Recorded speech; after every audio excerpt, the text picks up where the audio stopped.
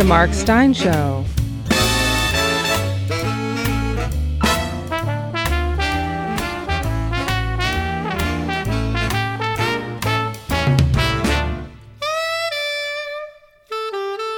And now, here's Mark. 30 years ago yesterday, November 22nd, 1990, the Right Honourable Margaret Thatcher, Privy Councillor and Member of Parliament for Finchley, resigned as Prime Minister of the United Kingdom and leader of the Conservative and Unionist Party. We didn't have smartphones in those days. I remember being on the tube, on the Northern Line, en route to the first night of some grim bit of fringe theatre agitprop in North London. And the train conductor, having been apprised of the news at some stop along the way, was so overcome he felt obliged to announce over the intercom that Maggie had quit and was no more. And a majority of the passengers cheered. They were lefties, presumably, but I don't know why they were cheering. It was rather pathetic that after over a decade of denouncing her as evil and destructive and chanting Maggie, Maggie, Maggie, out, out, out, everywhere she went, they were in the end unable to take her out, and it was instead left to the weasels of her own party, the wets, as she called them, roughly analogous to the rhinos in the American Republican Party. It was left to the wets of her own party to rise up in an act of matricide, with consequences the Tories live with to this day, as one shallow, hollow opportunist is succeeded by another. We mock them mercilessly in our summer diversion, the Prisoner of Windsor, if you've yet to hear it. The Westminster system, in its various iterations around the world, is sudden and brutal. The, quote, men in grey suits had told Mrs Thatcher they'd run the numbers and the jig was up. And she must surely have reflected on her old friend Enoch Powell's observation that all political careers end in failure. A couple of days later, when she departed Downing Street, I was supposed to be having a drink with her daughter Carol, my favourite Thatcher, such a fun person. And Carol left a message on my answer machine to say she was going to be a bit late as she had to swing by the supermarket to get some food for Mum and Dad on their first night out of Downing Street. Power falls away instantly. And as you know, I prefer that system to the elephantine process of 2-year campaigns for 4-year terms, which are actually 3 3/4-year terms, with a destabilising 3-month transfer of power used to set up the incoming president, his attorney general, and his national security advisor, with a 2-year phony investigation followed by an impeachment trial, just as a global pandemic arrives to infect the world. So here we are. I supported Trump before you did, before Mark Levin did, before Sean Hannity did, before Rush did. Read my piece from July 10th, 2015, 3 weeks after he came down that escalator. I don't want Trump to throw in the towel. I want him to grab that towel, wipe the leaking Grecian formula off Rudy's cheeks, and get serious. Because if you think, as I do, that there was electoral fraud in Democrat precincts in key swing states sufficient to deliver the Electoral College to Joe Biden, then this last weekend was very dispiriting. It began with Tucker Carlson under fire from the right for his observations on Sidney Powell. Many people I respect, such as Brigitte Gabriel, the tireless anti-jihad campaigner, and Ann Corcoran, the tireless anti-refugee fraud campaigner, announced that they were done with Tucker. On Twitter, he became instantly #Turncoat Tucker, selling out Trump for millions from Rupert Murdoch and George Soros. Unlikely co-funders, but let that pass. That quickly escalated to accusations that Tucker and Hunter were part of that Pizzagate pedo pizza parlour. There was speculation that his name was on the passenger list of Jeffrey Epstein's Lolita Express, and so the deep state had gotten to him. I don't even know how that works. I mean, it's not like anybody else who's on the Lolita Express manifest has gone to jail, is it? Priority boarding for the Lolita Express is the surest sign your white privilege is so super privileged the justice system can't touch you and the media won't even mention it. Now, I go on Tucker's show every week, mainly because he's not just a mindless, devoted cheerleader, and so I find it a more interesting show than others, which I choose not to go on. And so, after a while, I started getting told over the weekend that I shouldn't go on Tucker's show or I'd likewise be dead to them because Tucker had sold out and he'd thrown that brave, fearless woman, Sidney Powell, under the bus. Across the horizons, in real time, thousands upon thousands of tweets unrolled minute by minute. You're dead to me, Turncoat Tucker. F you, Tucker. Stick a fork in him. He's done. How dare he throw Sidney Powell under the bus? And then the Trump campaign threw Sidney Powell under the bus. Trump lawyers Rudy Giuliani and Jenna Ellis issued a formal statement saying that Miss Powell represented neither the Trump campaign nor Trump in a personal capacity. In that case, why was she standing between Giuliani and Miss Ellis at that press conference the other day? Why was she introduced by Rudy as one of the team's senior lawyers? The press conference was at the RNC, so it's got pretty tight security. It's not like Four Seasons Landscaping at the strip mall on the edge of Philadelphia, where you can be picking up an attractive vinyl trellis for your rose garden and accidentally wander into shot with Corey Lewandowski. To get into the RNC and wind up standing between Giuliani and Jenna Ellis is kind of hard to pull off, unless you actually are a member of the legal team. Nevertheless, Rudy and Jenna threw Sidney under the bus, and with weird synchronicity, her Twitter account was immediately suspended. And for a moment, Twitter was befuddled. So now Sidney's out and Tucker's back in? And then half the people who tweeted at Tucker, stick a fork in him, he's done, said, OK, take the fork out of Tucker and stick it in Sidney. And at least a couple of tweeters suggested Sidney must be a Democrat plant deliberately placed in the Trump legal team to discredit it. And then an hour or two went by and the tweeters took the fork out of Sidney and replanted it in Tucker's chest, because if not for his comment on Thursday night, Trump wouldn't have been head-faked by Tucker into dumping Sidney Powell. Personal note. I like Sidney and I like Tucker, and I'm not going to be told by pseudonymous arseholes on Twitter whom I can associate with. It's an old political axiom that you don't turn an 80% ally into a 20% enemy. Social media wankers who spend more time in the basement than Joe Biden are now turning 98% allies into 2% enemies. Good luck with that arithmetic. In the Cold War, we had Kremlinologists who looked at the Politburo all lined up for the May Day parade and divined from subtle clues what was really going on. You know, in free societies, you shouldn't really need Kremlinologists. What appears to be going on should be what's going on. But now we have people explaining that this is all 4D chess. The Trump campaign is so far ahead of all of us. They've already won the case and are halfway through his second term. Maybe. Or maybe what appears to be happening is what's actually happening.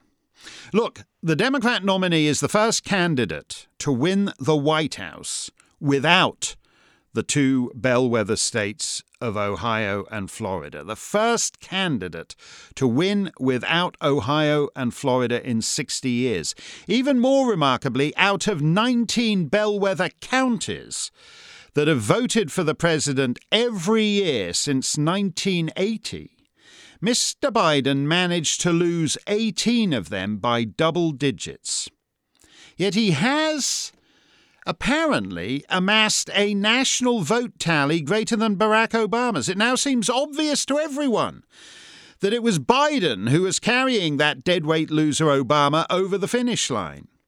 Except that Joe underperformed Hillary in every major metropolitan area except the 4 that mysteriously shut down the count round about the same time on election night: Philadelphia, Detroit, Milwaukee, Atlanta. The 4 cities in the 4 states that gave Joe his victory. As I mentioned on Rush the other day, the Democrats have just won the presidency despite losing every toss-up seat in the House of Representatives. Do you know the last time that happened in America? Never. That's all circumstantial and inferential in an adjudication context, but there are 2 very basic, very respectable legal objections to the election quote-unquote results. First, the Equal Protection Clause of the United States Constitution. Some counties allow voters to cure ballots, i.e. get a second bite of the cherry to fix your vote because of a mismatched signature or some such, and other counties don't allow voters to cure those ballots. That's a serious, slightly boring equal protection argument that judges could be persuaded to take seriously. Second, there are actual documented instances of voting machine malfunction. The 6,000 Trump votes that one machine in Michigan transferred over to Biden. On Fox and Friends yesterday, I said that I'm thinking of forming the paper ballots party because every other kind of system is less secure, as the Founding Fathers would have acknowledged, although all the blowhard constitutional fetishists on the airwaves are strangely silent on that point. The paper ballots party, because actually foreign policy and healthcare and all the rest of it don't really matter if you no longer have free and fair elections.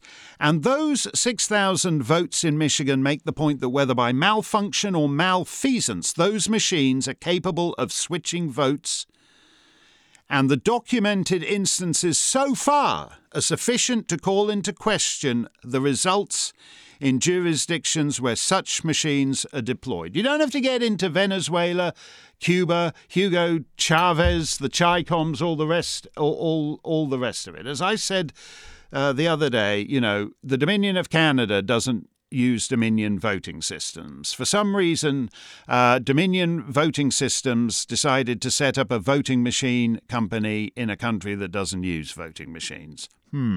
Any competent lawyer should be capable of making a sober, serious case on the evidence to date. Instead, we have the deranged twists of the last 2 seasons of Dynasty crammed into a single week as enraged soap opera fans turn on whichever poor boob is tossed into their path.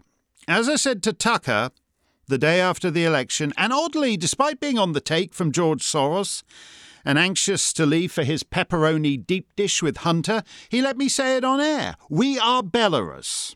In free and fair elections, you don't stop counting. You count until you have a result. You don't take what's now getting on for 3 weeks to count in certain congressional districts. You don't move ballots from place to place to place.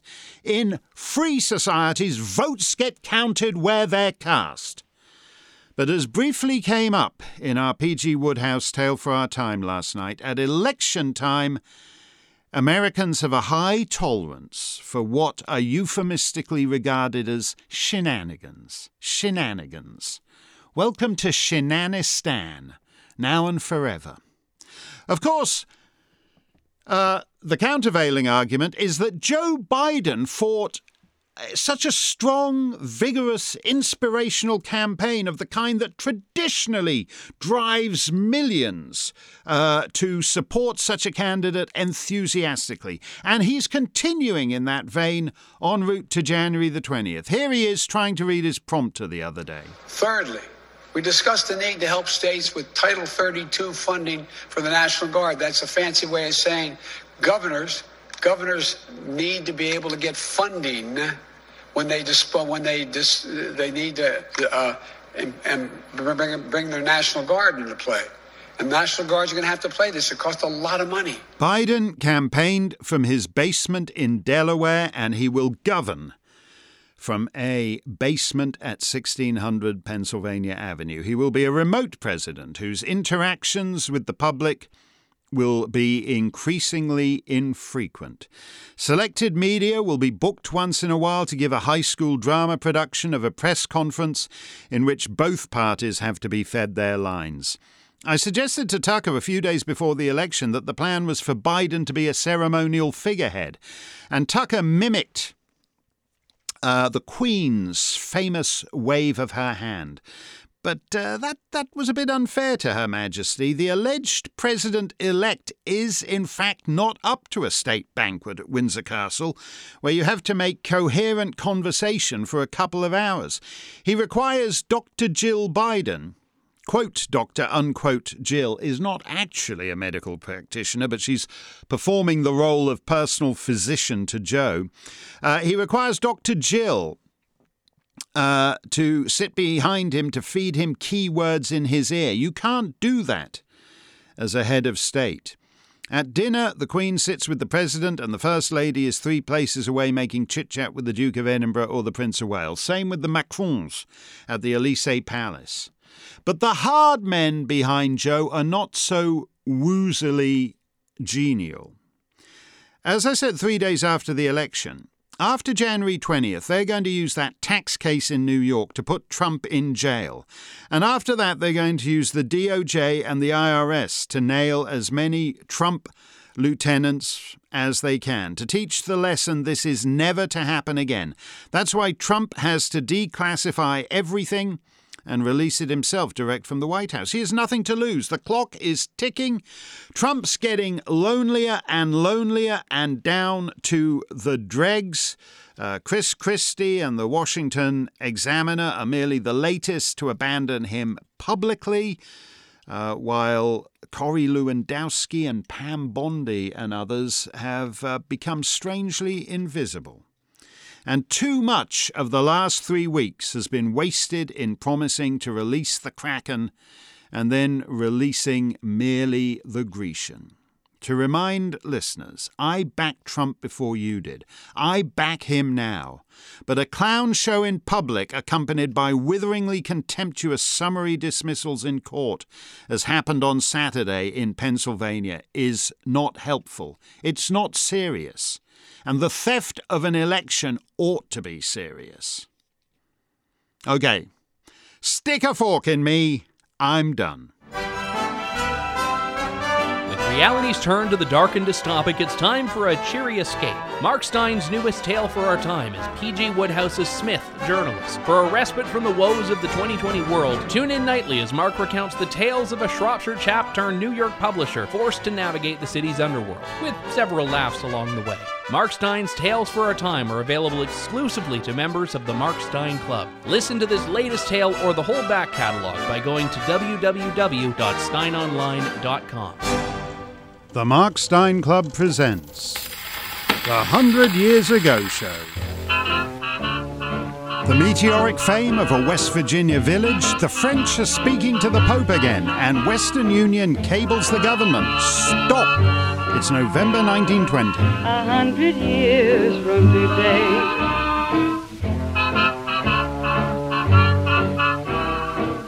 Your World News Update, the messy aftermath of the Great War continues. It's just a few days since the outgoing American President Woodrow Wilson, in his capacity as arbitrator for the League of Nations, submitted his decision to the League's Supreme Council with respect to the border between an aggressive Turkey and the new Republic of Armenia. But the more pressing problem may be Armenia's northern border. The Red Army of the Soviet Union has just invaded. Queen Olga left Greece when her husband King George was assassinated and returned to her native Russia. She then found herself trapped there when the Soviet Revolution broke out. She managed to escape to Switzerland and has now returned to Greece following her grandson King Alexander's fatal bite from a monkey. Her Majesty has now taken the oath as Queen Regent before the Greek Parliament and will reign pending her adopted country's choice of a new monarch. The first legislative elections have been held in the new Kingdom of Serbs, Croats and Slovenes. The new Republic of Estonia has elected its first parliament. After 3 days of voting, the Social Democratic Workers' Party won a plurality but not a majority, 41 seats out of 100. France's National Assembly has voted to restore diplomatic relations with the Vatican after 47 years. And to reopen a French embassy in Vatican City. Paris severed relations with the Vatican in 1873 after the Franco-Prussian War. Ireland descends deeper into tit-for-tat violence. The so-called Bloody Sunday in Dublin began at 9 in the morning when groups of 6 to 8 members of the Irish Republican Army went door to door, killing 15 of the government's undercover intelligence operatives. That afternoon, members of the Royal Irish Constabulary drove into Croke Park where 5,000 spectators were watching Dublin play a match of Gaelic football against Tipperary. The RIC opened fire on the crowd and killed an equal number to the IRA's morning death toll. Among them was Michael Hogan, one of the Tipperary players. The day ended with the arrest of 3 IRA men linked to the morning's killings. They were taken to Dublin Castle and died there that evening. Across the Irish Sea in the English city of Liverpool and its suburb Bootle, 18 warehouses, mostly full of cotton, were torched with gasoline and paraffin shortly before 9 in the evening. And now another attack has taken place in County Cork. 2 truckloads of officers of the Auxiliary Division, they assist the Royal Irish Constabulary, 2 truckloads of officers have been ambushed by the Irish Republican Army as they were returning from Macroon to Dunmanway. At the city of Amapala, government representatives from Guatemala, Nicaragua, Honduras and Costa Rica have signed a boundary agreement as the first step toward a reunification of Central America into a single nation.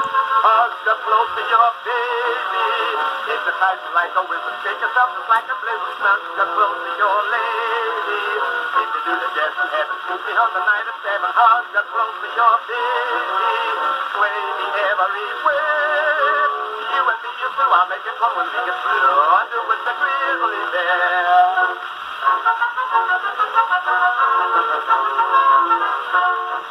Since the gold rush ended, you might think there's not much reason to visit Alaska unless you're partial to doing the grizzly bear and shaking yourself just like a blizzard.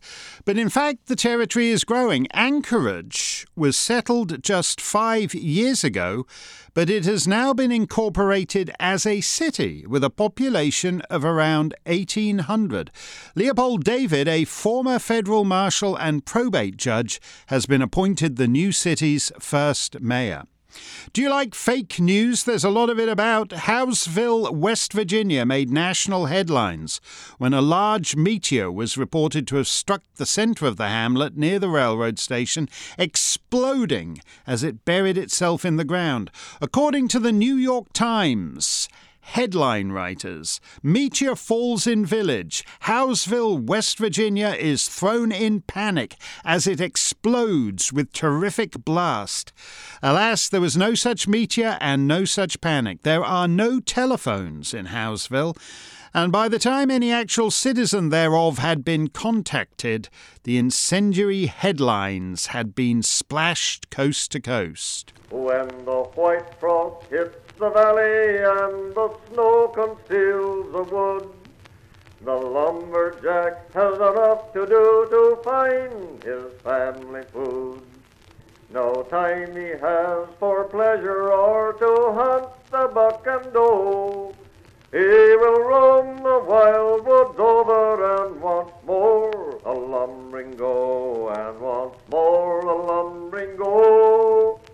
We will roam the wild woods over and once more a lumbering go. When the white frost gilds the valleys, the coal congeals the flood, a lumberin' we'll go. 16 lumberjacks from a crew of 33 are dead. They were on Maine's Chesuncook Lake on a boat bound for the lumber camp of the Great Northern Paper Company. The boat caught fire. Not a solitary lumberman perished in the flames. Instead, they jumped into the lake, and half their number died trying to swim to shore in those icy waters. Charles Ponzi, who defrauded Boston investors in a practice the press has dubbed the Ponzi scheme, pleaded guilty to one of 2 federal indictments of mail fraud. The court at Plymouth, Massachusetts, has now sentenced him to the maximum term of 5 years in prison. The normal fine portion of the sentence has been waived because Mr. Ponzi is broke and has no money to repay those he defrauded. Don't you hate deadbeats? Just 2 days ago, the Western Union Company announced that it would no longer send messages by cable for the United States government unless it was paid in advance. Newcomb Carlton, president of Western Union, said that they had not received a check from the US State Department in over a year, since August 1919. Now, Western Union has abandoned the policy after Admiral William Benson announced that henceforth the federal government would send all cables via a rival service, the Postal Telegraph Company. Have you heard of the postage meter? After lobbying by its inventor Arthur Pitney and his business partner Walter Bowes, the Pitney-Bowes postage meter has been approved by the United States Post Office as an alternative to postage stamps. Douglas Fairbanks is an instant hit in his new film about a strange, distant, masked man, The Mask of Zorro. From Zorro to Zero, a roundish stone written in the Pallava script of the Malay language and dated May the 1st, 683 Anno Domini, has been found on the banks of the Tatang River on the island of Sumatra. It is not only the oldest example of the Malay language, but also supposedly the earliest known use of a symbol for the number 0, in a reference to what the local calendar calls the year 604. Everybody loves being up in the air in those aeroplanes, even in remote parts of Australia, such as Winton, Queensland, where 3 aviators have opened an airstrip in order to provide service to villages in what Australians call the outback. The name of the new air service is the Queensland and Northern Territory Aerial Services. They might want to think about shortening that name. In sports news, George Gipp, the star halfback for the Notre Dame football team, following a spectacular performance just a few days ago, has been hospitalised with pneumonia following complications from tonsillitis.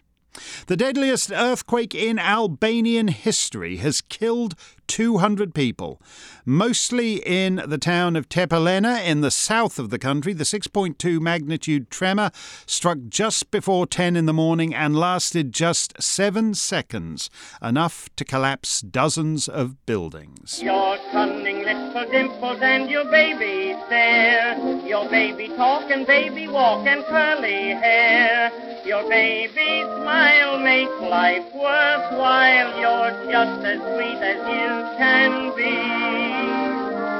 Everybody loves a baby, that's why I'm in love with you. Pretty baby, and I like to be your sister, brother, dad and mother too. Pretty baby. Everybody loves a baby, or do they? Because of the high mortality rate among mothers using illegal medical services to terminate their pregnancies, the Soviet Union has become the first government on Earth to legalize the aborting of babies. Under the new decree, a woman whose confinement is 3 months or less will be able to have the child induced from the womb and disposed of. Marlon M. Garland, a Republican representative for Pennsylvania, was elected to the 67th Congress this month, but he will not get to serve in it. He has died at the age of 64.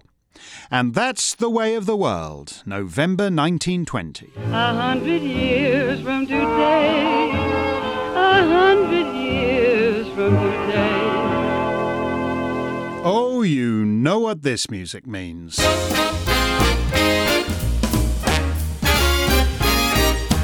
Mark's mailbox is on the air. We have a missive from Brian, who writes from Minneapolis. It seems to me that at this point, no one seems to care if the election was rigged, and they just want Trump to go away. It frustrates me that we've been fighting for 4 years, and now we're supposed to let the mob win because we care more about there not being violence in the streets from a Trump win than there is about integrity in an election. I wouldn't have been happy if Biden won fairly, but that would have been America's decision and not the decision of the establishment. I'll be humble in defeat, but not if they cheat. Putting the faith in judges that may be Obama appointees and then to the Supreme Court is the only non-violent path we have to win. Any advice for a club member that thinks that there is more negativity than ever from our side? Well, if you think this last weekend was negative, Brian, the bloodletting has not even begun. I do care that the election was rigged. I cannot recognise, for whatever that's worth, Joe Biden as a legitimate president. And I don't want to move on to talking about whether this or that cabinet pick is exciting, because I don't believe he should be picking a cabinet. As for violence in the streets, in a strange way, let me just go back to that line I started using a few months ago. I used to worry that there would be a civil war. Now I'm worried there won't be, which is a bloody miserable thing to have to say. As to putting faith in judges, well, 1/3 of the Supreme Court was appointed by Donald Trump. That's pretty amazing. But as I said just a few weeks ago, that in itself is by definition playing defense. And I'm sick of conservatives who just want to play defense. And that's what you're doing when you put your faith in a judge's republic, which is a contradiction in terms. You're saying conservatives may lose here, there, all over the map. But don't worry, by the time it all gets to the High Court, the judges will hold the line for us. That's a recipe for losing the country because, as I said about Anthony Kennedy's same-sex marriage decision, although Gorsuch on transgender rights will do just as nicely, just as politics is downstream of culture, so too is jurisprudence. I was thinking of how it came to be that Rudy Giuliani is now all that stands between Trump and the abyss. Do you remember the last time Rudy ran for anything? It was the presidency in 2008. His numbers were bad in Iowa, but he said, never mind. Forget about it. Forget about it. That's because Iowa's socially conservative and I'm pro-choice. So forget Iowa. I'm not even going to bother to compete. Then his numbers sank in New Hampshire and he said, forget it. That's because they're Second Amendment guys and I'm a New York mayor who's perceived as a gun grabber in the North Country. So forget New Hampshire. I'm not even going to bother to compete there. Then his numbers sagged in South Carolina and I can't even remember why. But they seem to be holding in Florida. So he said, I'm not really going to bother with these first states. I'm holding off until Florida. And so other guys won Iowa and New Hampshire and South Carolina. And by the time Florida rolled around, Rudy was toast. The 2008 Giuliani campaign is a metaphor for the National Republican Party and American conservatism more generally. The big L shape down through the Rockies and out to the Atlantic that won for Bush in 2000 has now been completely nibbled away at the edges. Virginia's blue. And Georgia, if not yet blue, is sufficiently purple for the Democrats to steal. We're like Rudy in 2008, sloughing off Iowa, New Hampshire, South Carolina. Let the Dems have the culture. Let the Dems have the mainline churches. Let the Dems have the school system. Let the Dems have big tech. Let the Dems have the corporations. We'll win with NASCAR, Chick-fil-A and Tuesday night every other November, and then NASCAR goes social justice on you and Chick-fil-A fries you to a crisp, and on a Wednesday morning in November you wake up to find the Dems have stolen the election and no one cares because all the other levers of society can't even see the theft. You can't withdraw from as much of life as American conservatism has done and expect to win every other November. And even if you do win, what can you accomplish? Because conservative politics in a liberal culture just means, to reprise another old line of mine, that you're in office but not in power. We've just spent the weekend talking about what Jenna Ellis thinks of Sidney Powell, or whatever it was meant to be. 95% of Americans have never heard of either. So we're not talking about anything that matters. We're like Rudy in 2008, dignifying the shrinking bit of turf we're playing on as strategic genius. Whatever you think of the 2016 Trump, he played for everything. He expanded the map. He expanded the conversation. And I'm not going back to the old consultant industrial complex that is a recipe for failure for everybody except conservative ink grifters. Mark Stein's last call.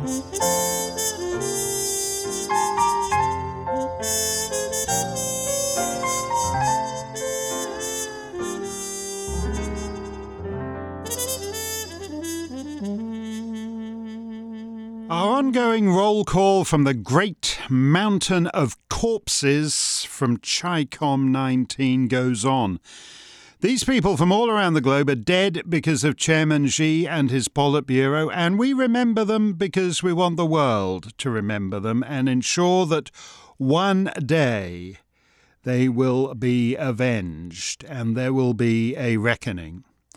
It is an odd disease, rather like a social version of AIDS. The wider you spread your circle, the more likely you are to catch it. And so if you go to summits, to international conferences, to elite ski resorts, the more likely you are to come home bearing the gift of COVID. I'm always struck by the number of prominent national leaders who have been felled by this thing, with the notable exception, of course, of the Chinese Communist Party, where uniquely nobody seems to come down with it. We mentioned the short-lived Republic of Armenia a few minutes ago. That was at the end of the Great War. 70 years later, at the end of the Cold War, a new Republic of Armenia emerged and has stuck around a little longer. For a decade, until just 2 years ago, Rita Sargsyan was the First Lady of Armenia, and as she told this interviewer, she never wanted her husband to become president. Yes. Ընդհանրապես չէի ուզի, որ ինքը սկզբից նախագահ դառնար։ Ես չէի ուզի լիներ, այսպես ասած, на политической арене, այսպես ասած։ Եթե դուք իմ կարծիքն եք հարցնում, ես ոնց կարամ պատասխանել։ In America in recent years, first ladies have taken on faintly hectoring social missions, like Michelle Obama's childhood obesity initiative. In Armenia, Mrs. Sargsyan had been a music teacher by profession, and so she dedicated herself to boosting the nation's cultural eminence. What is the world's most famous piece of Armenian music? Well, apart from the Chipmunk song, Me I Want a Hula Hoop by Ross Bagdasarian, that aside, the most famous piece of Armenian music is this.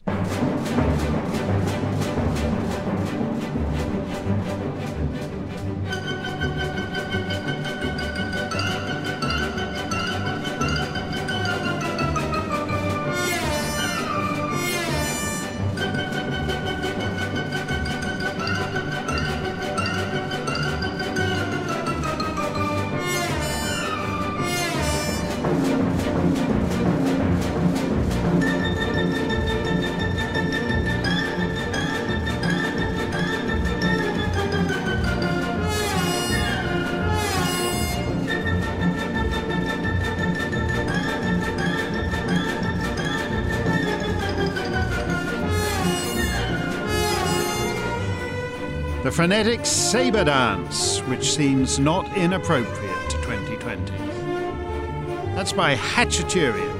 Gesundheit. Hatcheturian. So Rita Sargsyan became an energetic promoter of the Aram Hatcheturian International Classical Music Competition and the Yerevan International Music Festival, and it is fair to say she raised her nation's cultural profile until the COVID shut down the world's music.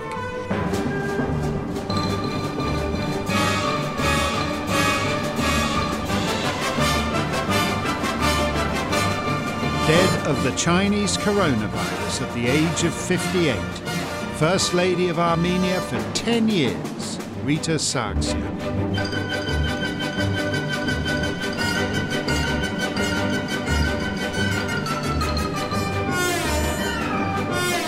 The Prime Minister of Bosnia and Herzegovina seems a rather dull position these days now that the country's just another minor member in waiting of the European Union. But it was a tough job in the early 90s, and most prime ministers did not last long. The breakup of Yugoslavia had precipitated the worst slaughter in Europe since the Second World War. And Sarajevo was consequential for the first time since the Archduke Franz Ferdinand's ill-fated visit in the summer of 1914. The city was bombed and burned, with over 2 million people fled and over 100,000 dead, and over 50,000 women raped, as my old sparring partner Louise Arbour, who prosecuted those rapes as a war crime, could tell you all about. Here is Hasan Muratovic, a Bosnian cabinet minister in the rubble of Sarajevo, trying to sound optimistic about yet another ceasefire. If they say it by 4 o'clock this afternoon, then it is automatically. If they don't say it before 4 o'clock, then it's again delayed for 24 hours. And then it will come on the next day, minute past midnight. Yes, but I'm sure they will comply with the request, and there will be ceasefire from midnight, and I hope that will be the last day of the war. Why do you need the 4 o'clock? Why do you need them to say it? Because we need time to inform troops. Okay. Thank you very much. And why are you leaving the city? Are you leaving the city now, or are you going off to... I am going to Brussels to a meeting about economic reconstruction of Bosnia and Herzegovina, and that is part of the peace process. A few weeks after that, Mr. Muratovic became the Republic of Bosnia and Herzegovina's last prime minister before that short-lived state was liquidated by the Dayton Peace Accords and replaced by the rather more artfully constructed Federation of Bosnia and Herzegovina under an EU High Representative. In my summer entertainment, The Prisoner of Windsor, you may hear certain Bosnian echoes in both present-day Ruritania and Britain, including, indeed, a High Representative for both nations. But politics in Sarajevo was bloody and life-threatening in the mid-90s. He survived the Yugoslav implosion and the Bosnian bloodbath, but not the Chicom-19. Dead of the Chinese coronavirus at the age of 80, former Prime Minister Hasan Muratovic.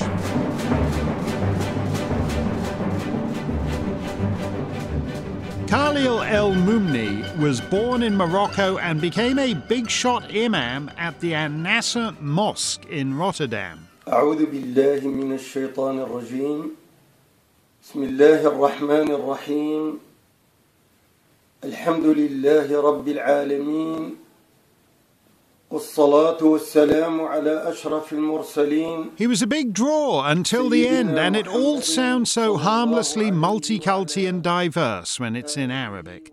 But in early 2001, he was invited on Dutch TV to discuss the unfortunate tendency of Moroccan youths in the Netherlands to beat the crap out of homosexuals. And Imam El-Mumni said, quote, "If the sickness of homosexuality spreads itself, everyone can become infected by it. That's what we are afraid of. Who will still make children if men marry among themselves and women too?" Pim Fortuyn, a gay Dutchman, was a dominant figure in Rotterdam politics back then and took exception to this kind of talk. But poor Pim was assassinated the following year, and in any case, the imam was always perfectly upfront about his views. Quote, "Western civilization is a civilization without morals. In the Netherlands, it is permitted for homosexuals to marry each other. Europeans stand lower than dogs and pigs." In the early years of this century, such remarks could still startle the Dutch, boundlessly tolerant of the avowedly intolerant as they are. And Khalil El-Moumni was moved to apologise and to attend some gay re-education camp lessons, which can't have been terribly agreeable for him. Nevertheless, the Dutch state decided to prosecute. He was acquitted by the court because, they ruled, while his statements were undoubtedly discriminatory, they were based on the Quran and thus permitted on grounds of freedom of religion. The Justice Ministry appealed, but lost again. Yet the imam had either tired of the fight or tired of all the homosexuals and the other European pigs and dogs and opted for retirement to Morocco. He survived litigious gays and relentless prosecutors, but not CHICOM-19, dead of the Chinese coronavirus at the age of 79, Khalil El-Moumni.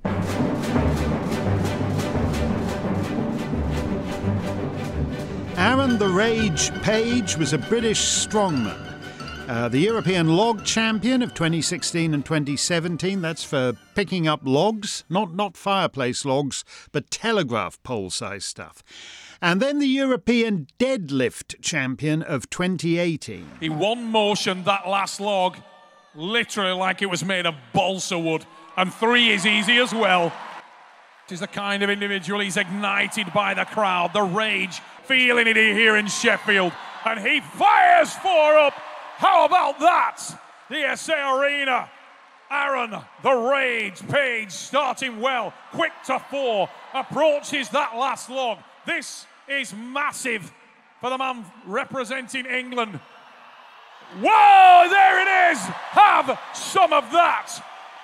Aaron Page, what a way to start, Bill. Aaron Page bringing the rage that a strongman can only find deep within. What is motivation?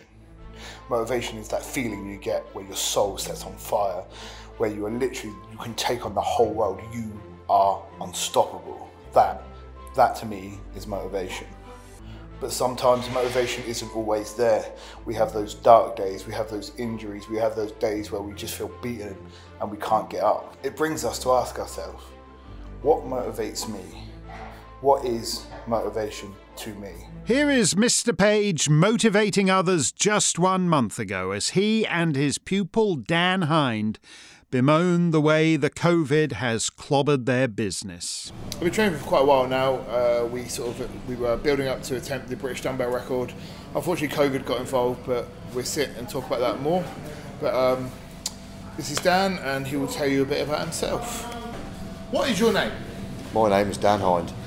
I train at Big Andy's in Dereham, Norfolk.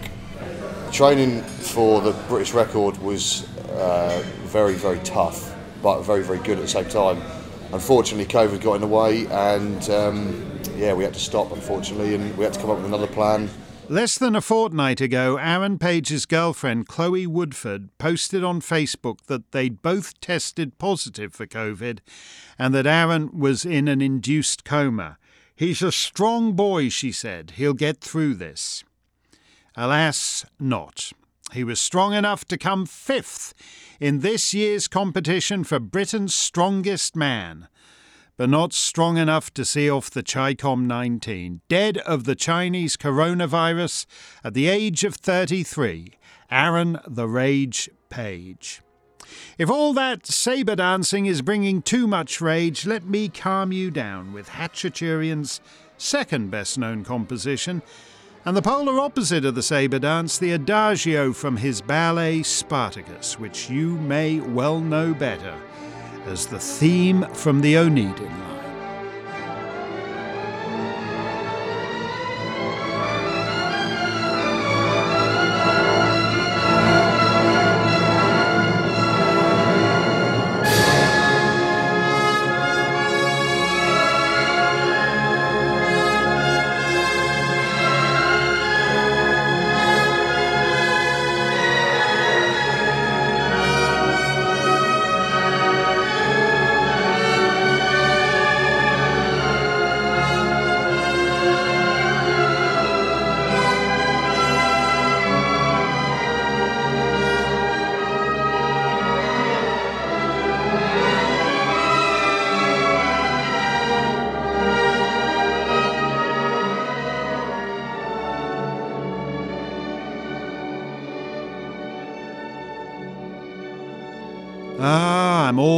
nicely calmed down now.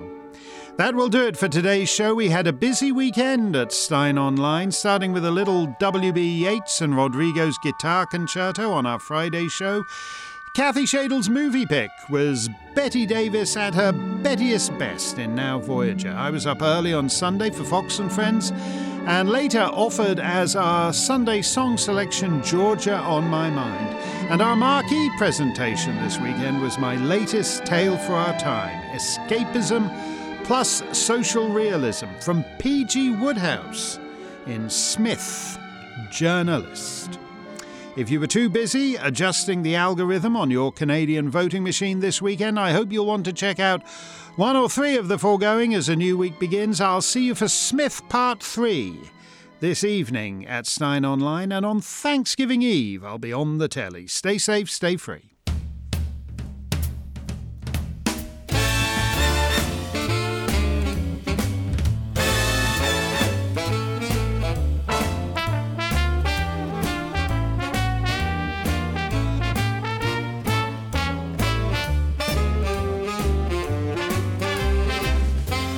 Join us next time for another edition of The Mark Stein Show.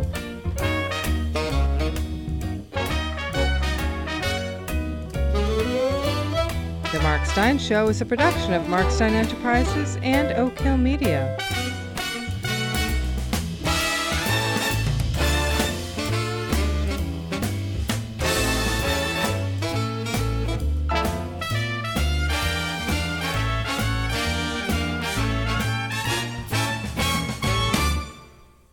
All rights reserved.